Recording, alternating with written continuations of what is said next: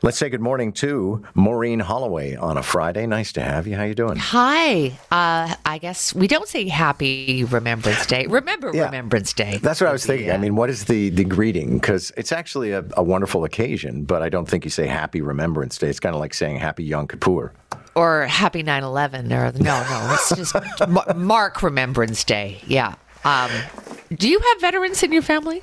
Not directly. I guess the closest would be my, we called him uncle, but he was like an old cousin. But Ed Odlifson, who became the Reeve of Bayfield, was not only major in the Canadian military. Actually, it's an interesting story. He ended up being tasked to the father of... now I'm trying to remember the CBC host, one of the most famous CBC hosts whose family goes back many, many years here in Toronto, and they've got a park on the waterfront close to the downtown. Zowski.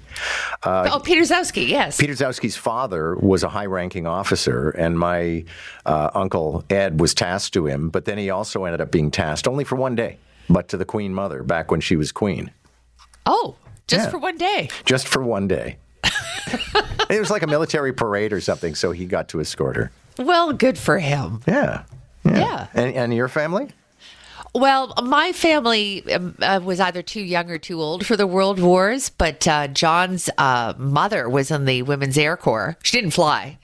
Thank God. But she was posted to Prince Rupert to watch out for the Japanese. But her entire family, her father, my kid's grandfather, was in the cavalry. Wow. In the First World War, shipped over with his horse and everything. It was one of the, the movie and the show War Horse, where the last of the people on horseback had to confront tanks. That was his ilk. Pistol Bristol, he was called.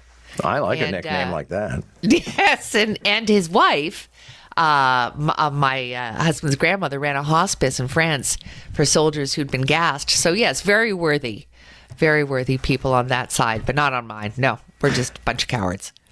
So speaking of history, and maybe it's Yes. a mistake to use that as a link, I watched the first episode of the new season of The Crown last night, and it's the episode that contains a whole bunch of things that are completely untrue, and the royals are really mad about. Yes, they want a disclaimer, and I'm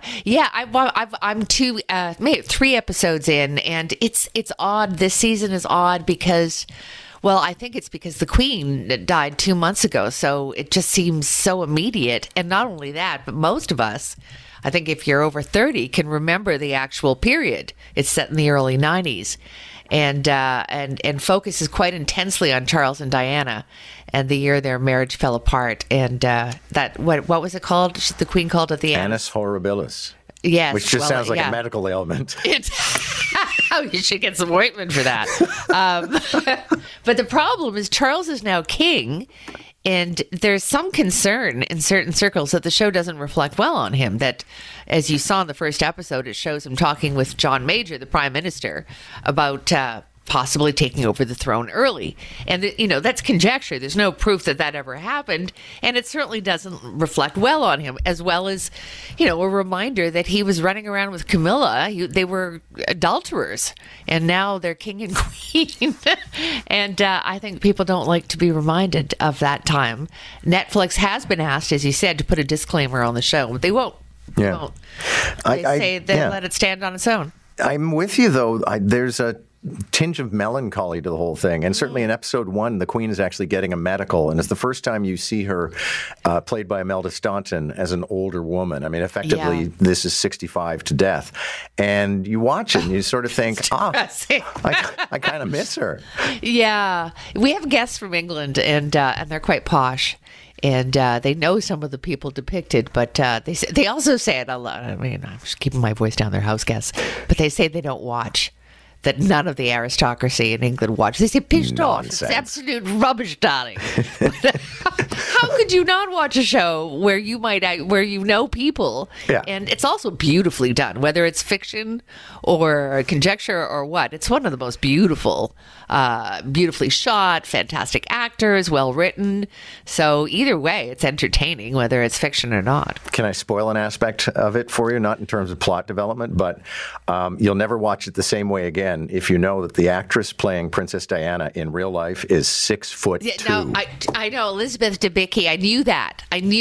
She's a fantastic actress, but it works for her because she has to look down at everyone and then look up. And that was Diana's look, right? Was to always be looking out from under her fringe, and so it works for. Yeah, she's stunning, and she's very good. As part of your podcast with Wendy Mesley, Women of Ill Repute, the two of you have been blogging, and your latest column is all about Mean Girls. Tell me about that. Well, it's playing at the Princess of Wales. It all ties in, doesn't it? The theater, not the person. And it's a lot of fun. It's the musical, and it's kind of weird when you realize it's a song and dance production about bullying. But the movie came out 20 years ago. Tina Fey wrote it, and it's still a real cultural touchstone for a lot of people. And it's sad. It holds up, sadly, because bullying is still a problem, and girls are still mean, and maybe till the end of time. But it got me to thinking. So yes, I do write on Substack, and I wrote a piece. I saw some girls on the street, about 12 or 13, just sort of very vocally ostracizing one of their own. And it got me to thinking about why are girls mean, and in a very girlish way, as opposed to the boys who can bully other boys. And it's I did a little research on this because I actually went to grad school and wrote a paper on, got my degree on women in humor. And being mean is a bonding technique, really. The girls who are still, not to go too deeply into this, but girls are still oppressed in society, and their value in their own mind relies on their looks, and they form cliques and they bond by excluding and making fun of other girls. They're mean to hide their own insecurities. So it's as funny and entertaining as it can be. It's still an issue, and it's sad to see that play out as it does. It is interesting though, because as you're pointing out, boy against boy bullying is usually physical and sometimes a bit sexual in nature. There's an overtone to it. But girls, it's emotional and it's about rank and stuff like that. It's about the hierarchy of popularity, and it's like I grew up with that, and I look at my I don't have daughters, but my daughters-in-law. And they'll tell me that, yeah, sure, that exists, and nothing's changed. You, on your podcast, have talked to two people who, I'm sort of using that journalistic political lingo and saying our old friends, but I knew Louise Penny when we were both in broadcasting, and I knew Sass Jordan when she was playing in a room with 50 audience members. Yeah. Sass is our guest this week, and she's a hoot. Oh, my goodness. Yeah. Completely unpredictable. She's completely, but that's her charm as well, and she's full of life, and so she is our current guest. And then next week, Louise Penny joins us. And Louise, of course, is a top-selling author. She went to high school with Wendy Mesley, my co-host, and so they were in the synchronized swimming team. No way. I'm sorry, but the vision of Wendy Mesley doing synchronized swimming is going to amuse me all weekend. Yes. With Louise Penny, and they had a huge falling out. Speaking of Mean Girls, see, it all comes back. They had a huge falling out because Wendy went and made out with Louise's boyfriend, and they didn't talk for like 25 years. Right. I remember her mentioning that as something that she kind of nursed. And probably a lot of us have one or two things we did when we were very young that we don't think is that important, but we can't get over.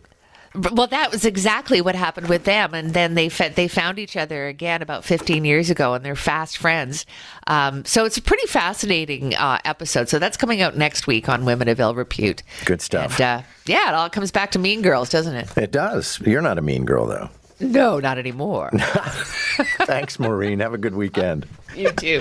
Maureen Holloway, legendary broadcaster, one part of the two-person team with Wendy Mesley at Women of Ill Repute, which is not only a podcast, but a series of blog postings and columns.